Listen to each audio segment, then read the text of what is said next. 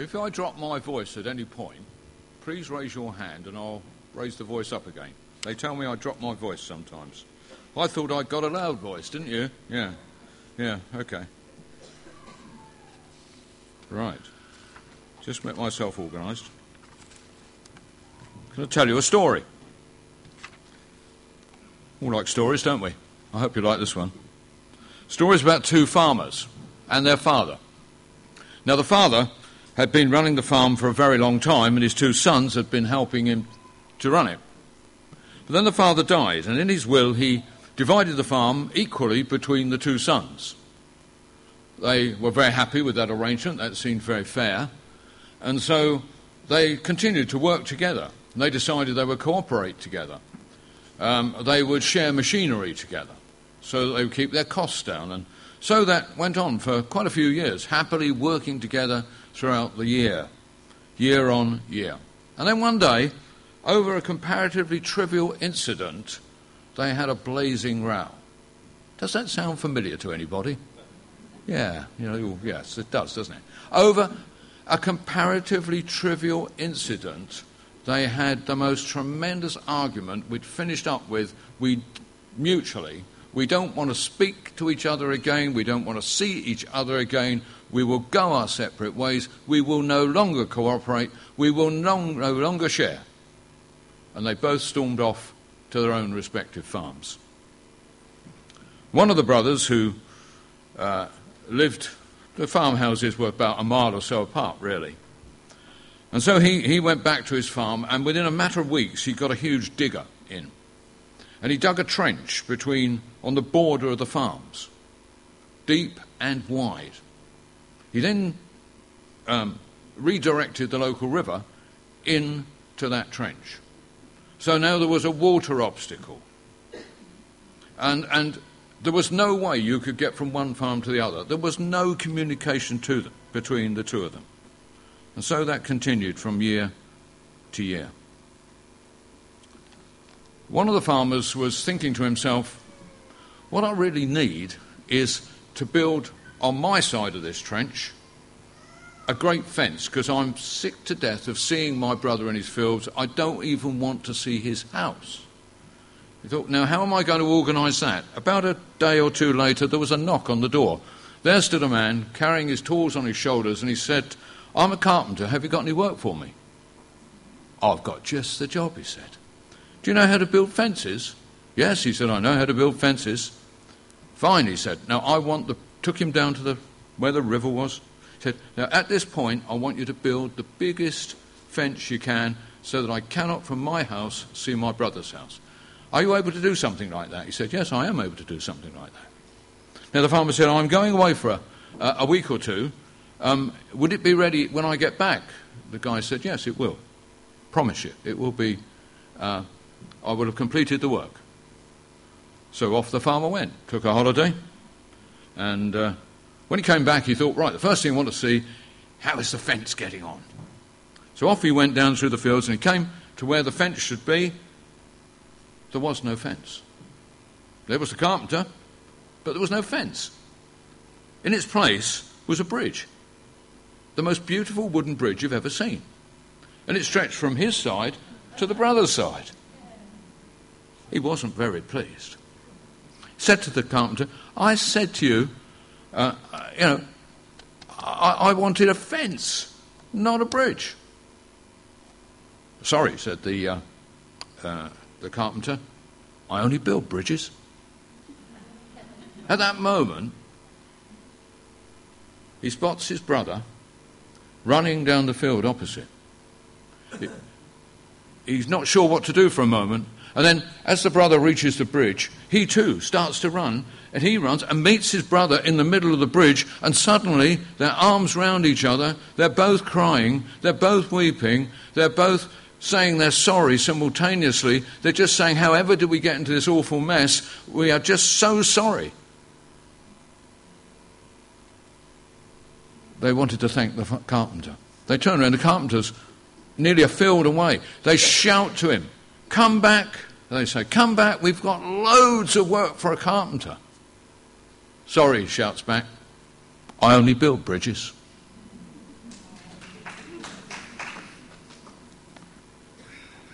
We've heard about bridges this morning, haven't we? I was thinking when the table was set before us, it is a bridge. It's a symbol of a bridge, right? It's the symbol of that bridge, which is the symbol of the bread and the wine. We haven't got woodwork, we've got, as it were, those tangible elements which we can take in our hands and which become the reminder to us, the symbol to us, of the bridge that God built between man and himself. If you like, Adam and Eve in the garden broke the original bridge. That communication that they had with God, that we read about prior to their falling into sin in the Garden of Eden. And then there was a great gap and a great chasm. And from that day onwards, when that great chasm occurred, God began the construction of a bridge that would stretch across that enormous gap. It took him something like several thousand years in Earth's time. But at Calvary, the bridge was put into place, complete, for all time and all eternity. You see, the Bible says that God was in Christ reconciling the world to himself. Now, I can't see the clock at the back, so I should take my watch off, which is, of course, a totally meaningless action. But God was in Christ reconciling the world to himself. And John 3:17 says this, "For God did not send his Son into the world to condemn the world, but that the world through him might be saved." You all know the first verse, verse 60. We often don't read verse 17. But verse 17 establishes, if you like, the bridge. For God did not send his Son into the world to condemn the world. He sent his Son into the world to reconcile the world to himself. And we've heard quite a bit about that this morning, haven't we? Already. You see, Jesus is a reconciler. His whole ministry was one of reconciliation. And God had planned that ministry, as we've heard this morning, throughout all eternity, that we might have the opportunity one day to go to heaven as his child, his children. When Jesus arrived on the earth, one of the most important things he said was, "Blessed are the peacemakers, for they shall be called the children of God." Now, if you're in Christ, you are a child of God, aren't you? We are the children of God. And we declare that we follow the Lord Jesus Christ, don't we?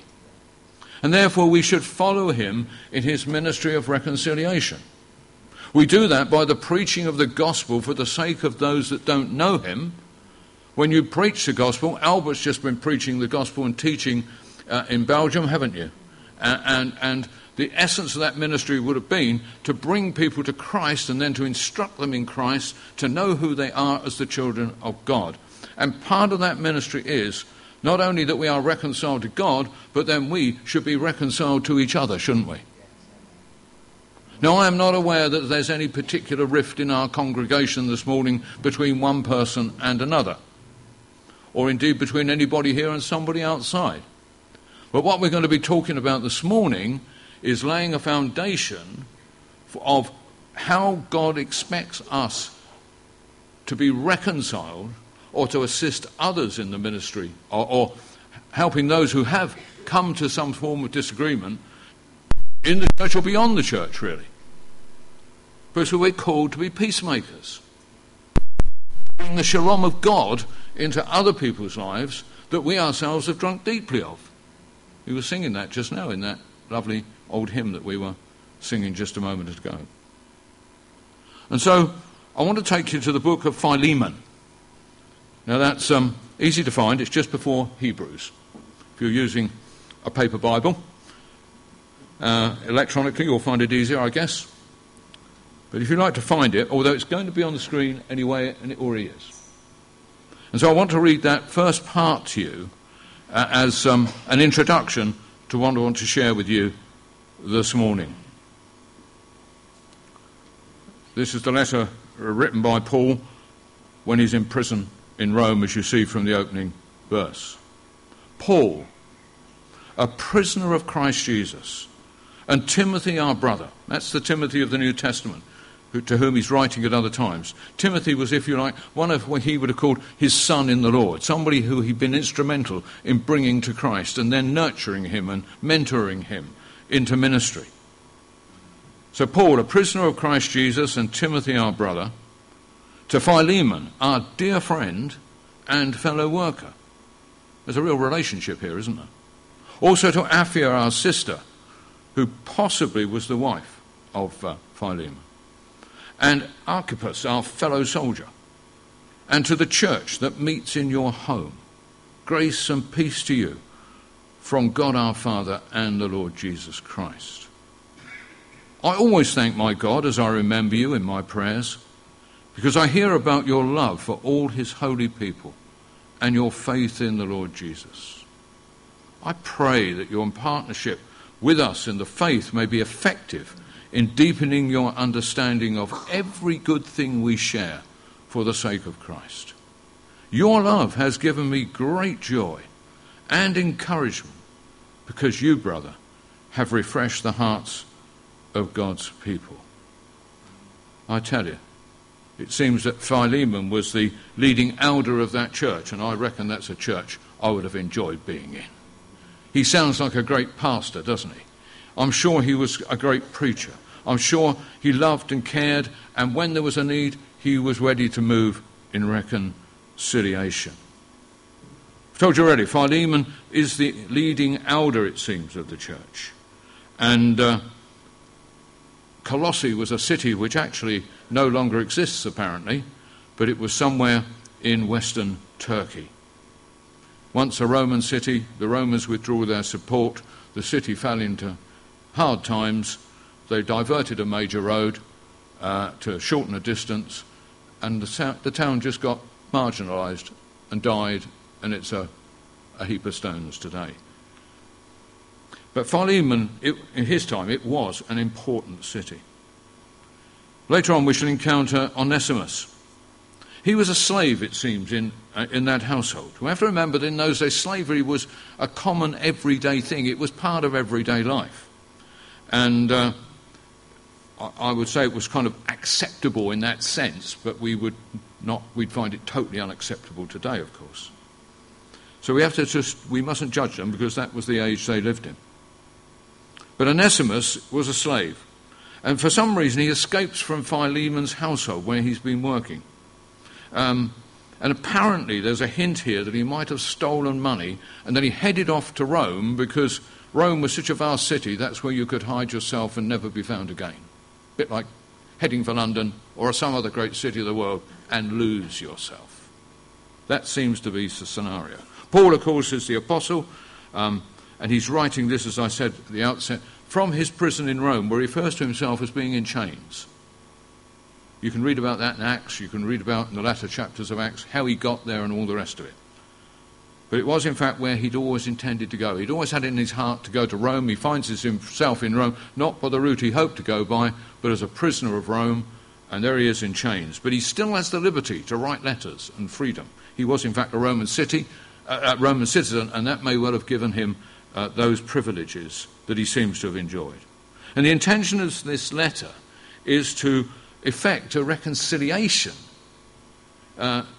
because Onesimus, it seems, has become a Christian, one is in Rome, and it seems that in some way he's been led to Paul, or Paul was actually instrumental in his conversion. So there's a strong link now between Paul and Onesimus. You know, those that we have perhaps personally brought to Christ in one way or another, or been instrumental in playing a part in it, are very dear to us, aren't they? And there should be within every Christian that desire to nurture and to encourage them in the faith. And that's what Paul has been doing in Rome. And Onesimus, if you like, has turned, his name actually means useful. But Paul later on here says, well, to you he was useless. That's when he left. And he says, but actually, no, he's become more than useful to you, Philemon. We'll come to that in a minute. So that's the kind of scenario that we're in. And the purpose is to effect reconciliation. And I think this morning I want to just make some points about how we might do that when there has been disagreement. Now, these are general principles. In our ordinary every home life, there are from time to time disagreements, aren't there? I don't think my married life of 50 years was without the odd argument here and there. And Sue would have said amen if she was here. It is the nature. Sometimes we rub up each other up the wrong way. I think I've said here before, Sue and I had one big rule when we had perhaps had a strong discussion, shall we say, and that was that we never let the sun go down before we put it right. Paul tells us that in Ephesians. He says, don't let the sun go down on your anger. And because the next day it's much harder to be reconciled.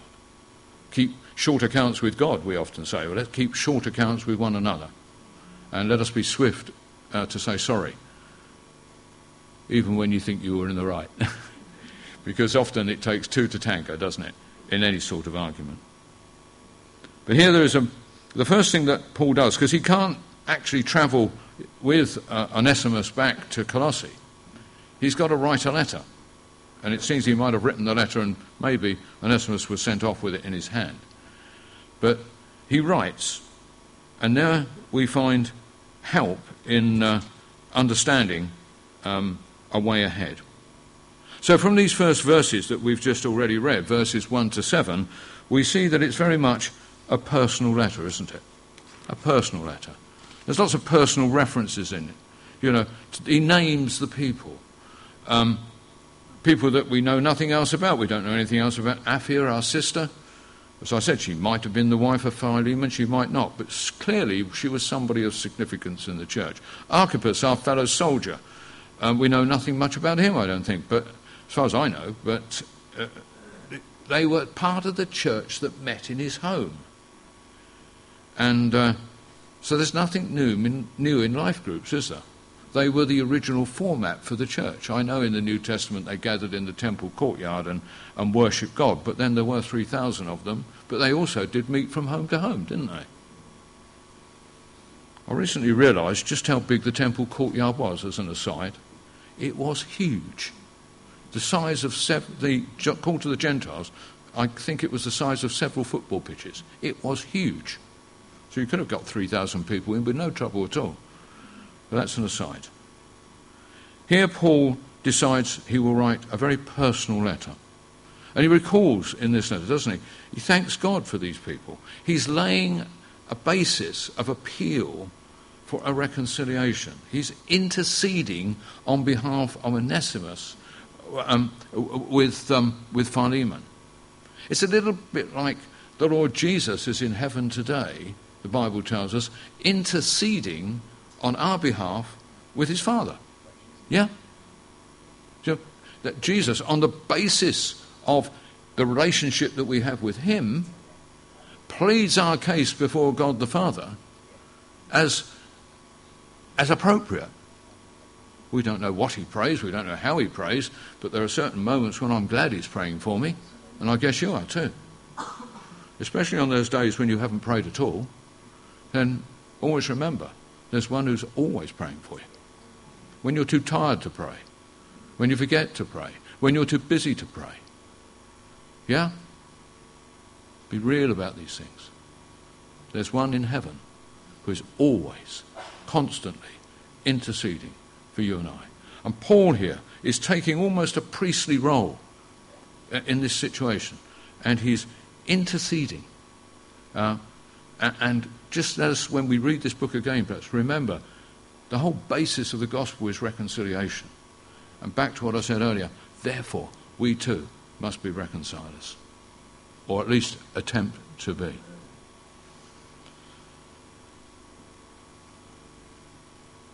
Now, I've wandered from my notes, you see, and no, I can't. I'm going to take these off. I'm using old spectacles this morning. I didn't break the old ones.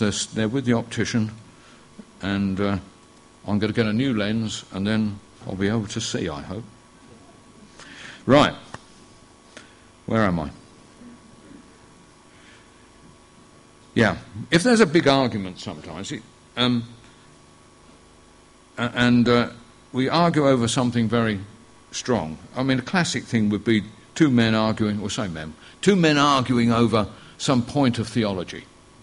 And, sometimes people get quite heated when they get into those sort of discussions. And I came across this quote one day that somebody said, well, when you find yourself in that, it's all getting a bit too hot and heavy, one of you should stop and say, hang on, let us consider, brother, we might both be mistaken. Yeah? Good principle in an argument. We might both be mistaken. Furthermore, it's as well to cool off before responding to any grievance or disagreement. See, to respond in anger is the complete opposite of the principles that Jesus laid down. I've shared before with you on forgiveness, and I think it's one of those great themes that is appropriate. It links well into grace, doesn't it, that we've been looking at for quite a long time. And you remember that when Peter came to Jesus and said, how many times must I forgive my brother? And he's, 7 times, which was the rabbinic permission, and then after that you could do what you like. But 70 times 7 is 490, and that's once every 3 minutes in a 24-hour period. In other words, develop an attitude of forgiveness. And when you've got that, you've got a good foundation for establishing reconciliation. There are 2 parts, as I like to forget. There is forgiveness, which is one thing. Reconciliation is the next step. Forgiveness is something we have to offer to those that have offended us, but we may not always be able to establish reconciliation. Or in other situations where someone's been badly let down, trust has been betrayed, then also that may be very difficult to establish a reconciliation at a later day, but not impossible under God. So we need to develop in our Christian lives, following the example of Jesus, to have attitudes of forgiveness and reconciliation. So Paul can't visit, but he pleads through this letter. And as you read on in the letter, you see that it's a very prayerful letter. He must have thought much and often and on his knees in prayer, how can I best reconcile these 2 men to one another? Bearing in mind that one was the master and the other was once the slave.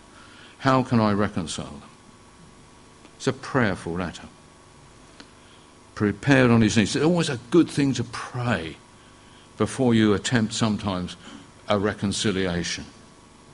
Maybe we first need to say sorry to God before we say sorry to one another.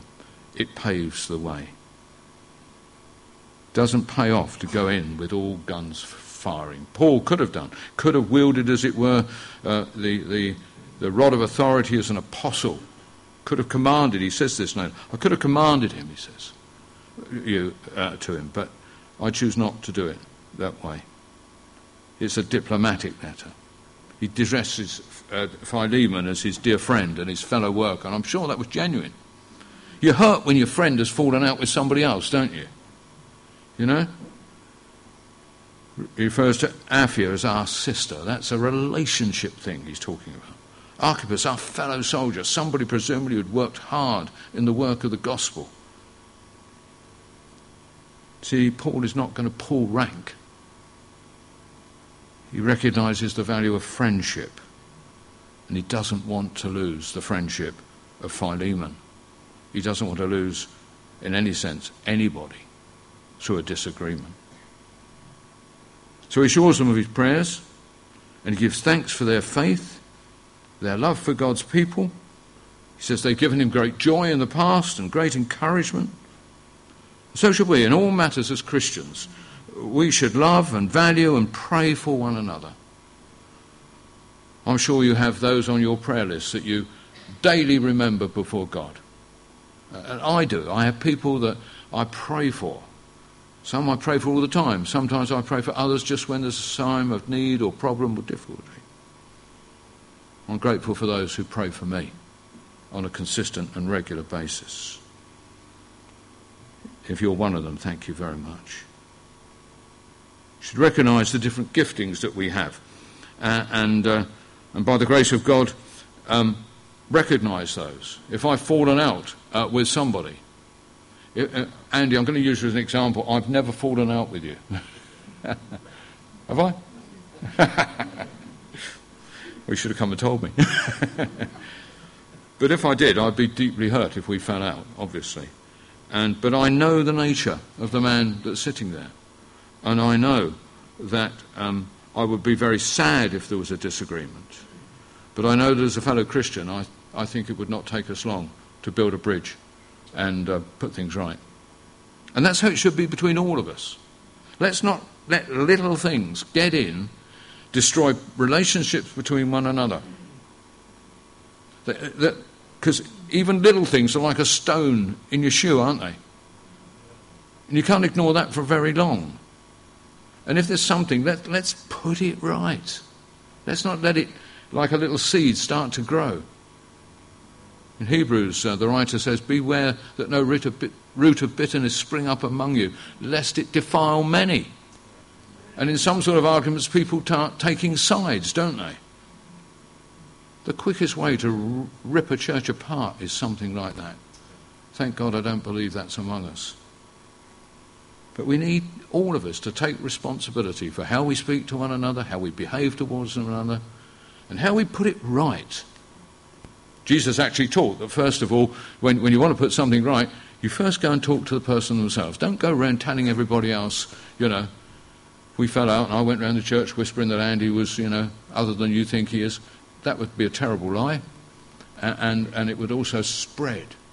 And it would unsettle, wouldn't it? And then if you all started taking sides, that would be terrible. God forbid anything like ever happens among us as a church. I think we have a happy family here. Long may it continue. So, what about the Christian who stumbles?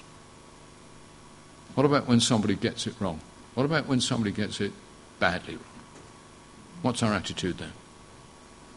Well, our first attitude should certainly not be judgmental.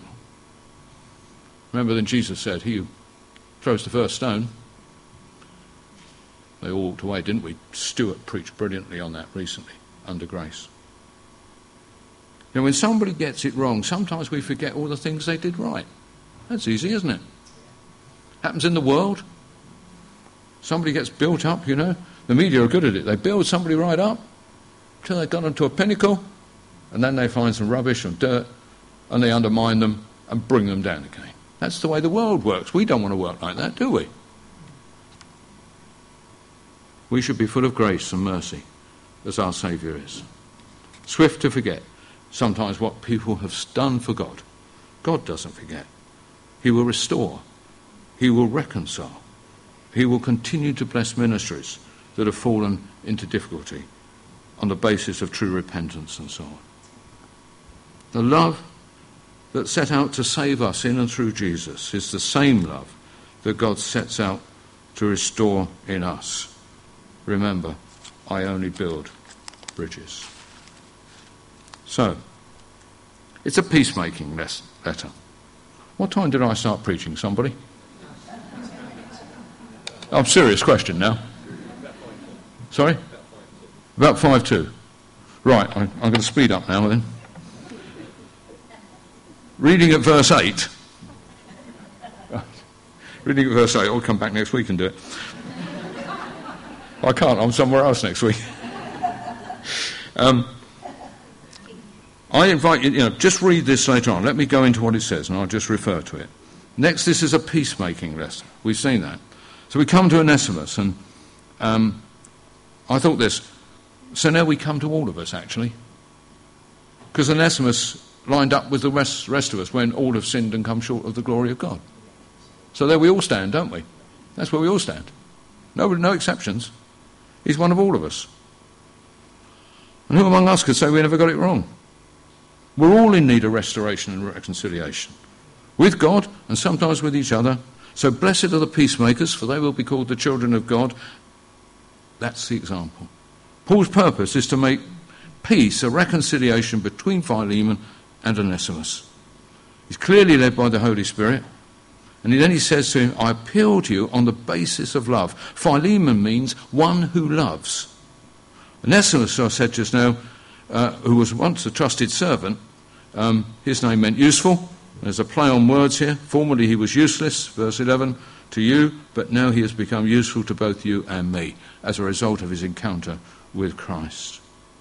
If it was a failure over money, Paul points out that the love of money is the root of all evil. Beware of the love of money.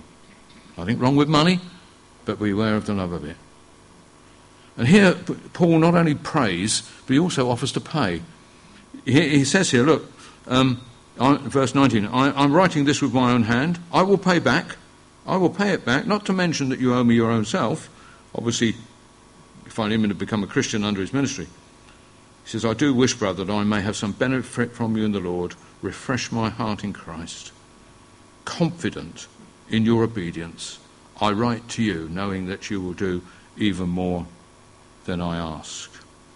See, Philemon may have been deeply hurt. Now he's called to deeply forgive.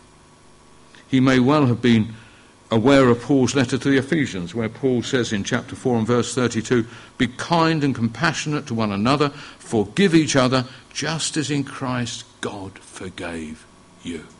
Look, if God forgave you and me, who are we to hold out on forgiveness to one another? Principle has not changed. If there's someone to forgive, well, do it. However hard it may be, however long it may take, do it. Finally, Paul is looking for a positive response. I think I've just read it in verse 21. Confident of your obedience, confident that you will respond well. He really knows the man he's writing to. It's a key verse. Confident of your obedience, I write to you, knowing you will do even more than I ask. What an amazing thing. Philemon was a good man, but he had been deeply hurt. He had been deeply disappointed. He needed a little help on the issue, and Paul offers it to him, encourages him, points him in the right direction, and kind of as he could possibly have been, he would have stood alongside him in this situation. There are times when the best of men and women need a little help, especially when they've been hurt, taken advantage of, abused, taken for granted. If you're one of them, in any sense, this message from Philemon this morning is in that verse, in verse 3 in the greeting. Grace to you and peace from God our Father and the Lord Jesus Christ. If you or I are in any sense an Onesimus this morning, the word of the Lord is exactly the same. Grace to you and peace from God our Father and the Lord Jesus Christ. And as is most likely, we are all a combination of both those men. Then let us equally hear the word of the Lord. Grace to us and peace from God our Father and the Lord Jesus Christ. And as we receive God's grace and peace and embark on it for ourselves, we shall find ourselves in a better place. So, write a personal letter. Don't just send a text or an email.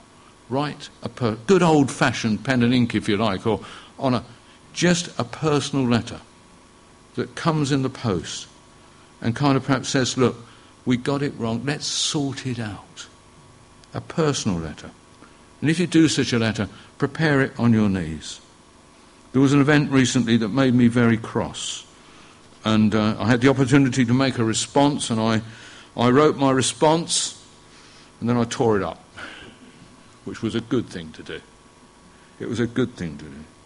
And then I wrote something that was more prayerful and more appropriate. Be a peacemaker. That's what God wants. Desire a positive response when you engage in that sort of situation.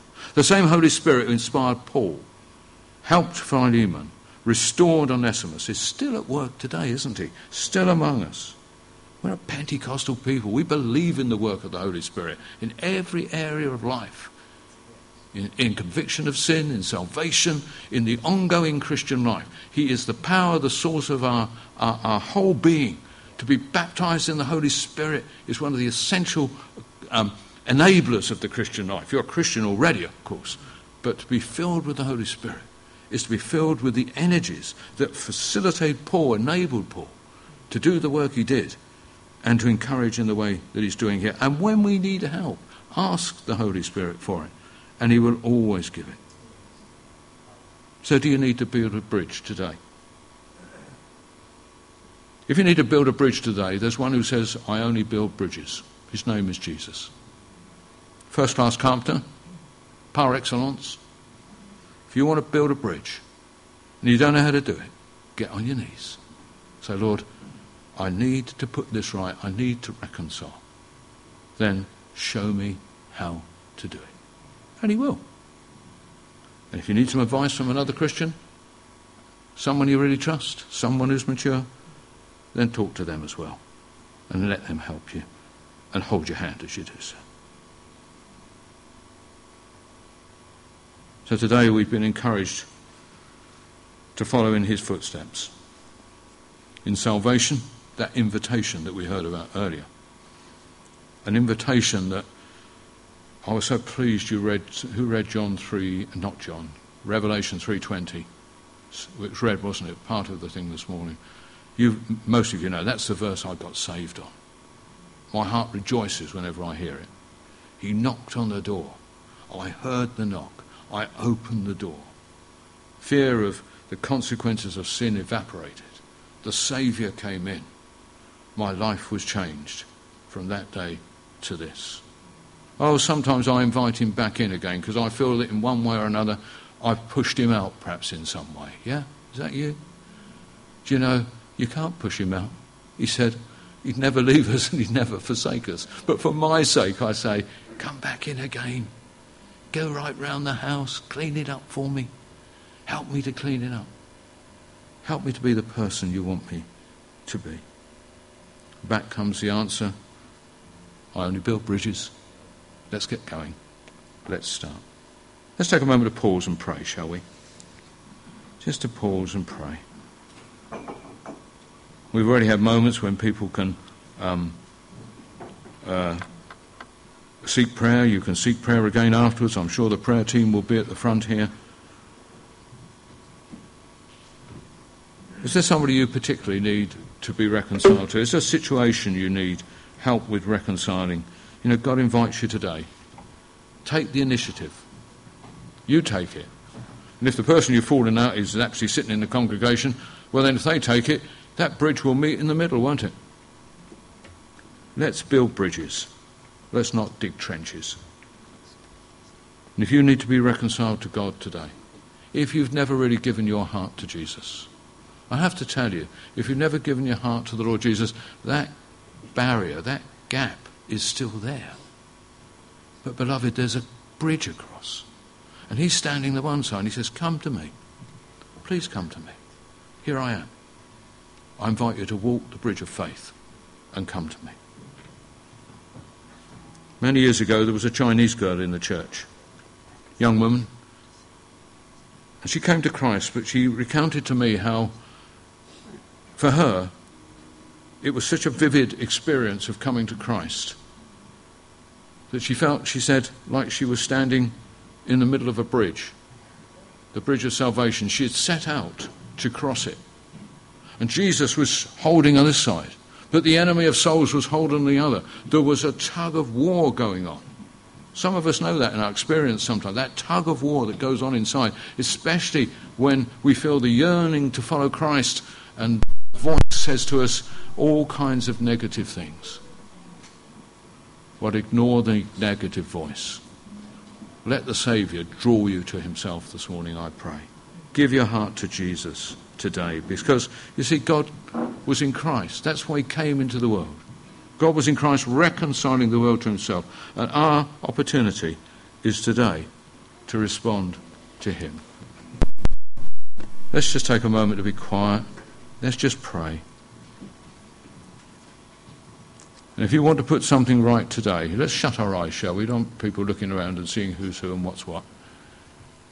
Let's just bow our heads. And if it might help, just to raise your hand. If you've got something you want to put right, raise your hand. If you want to come to Christ today, raise your hand. Yeah. If you're coming to Christ for the first time, come and talk to one of us later. Let us explain how to cross the bridge.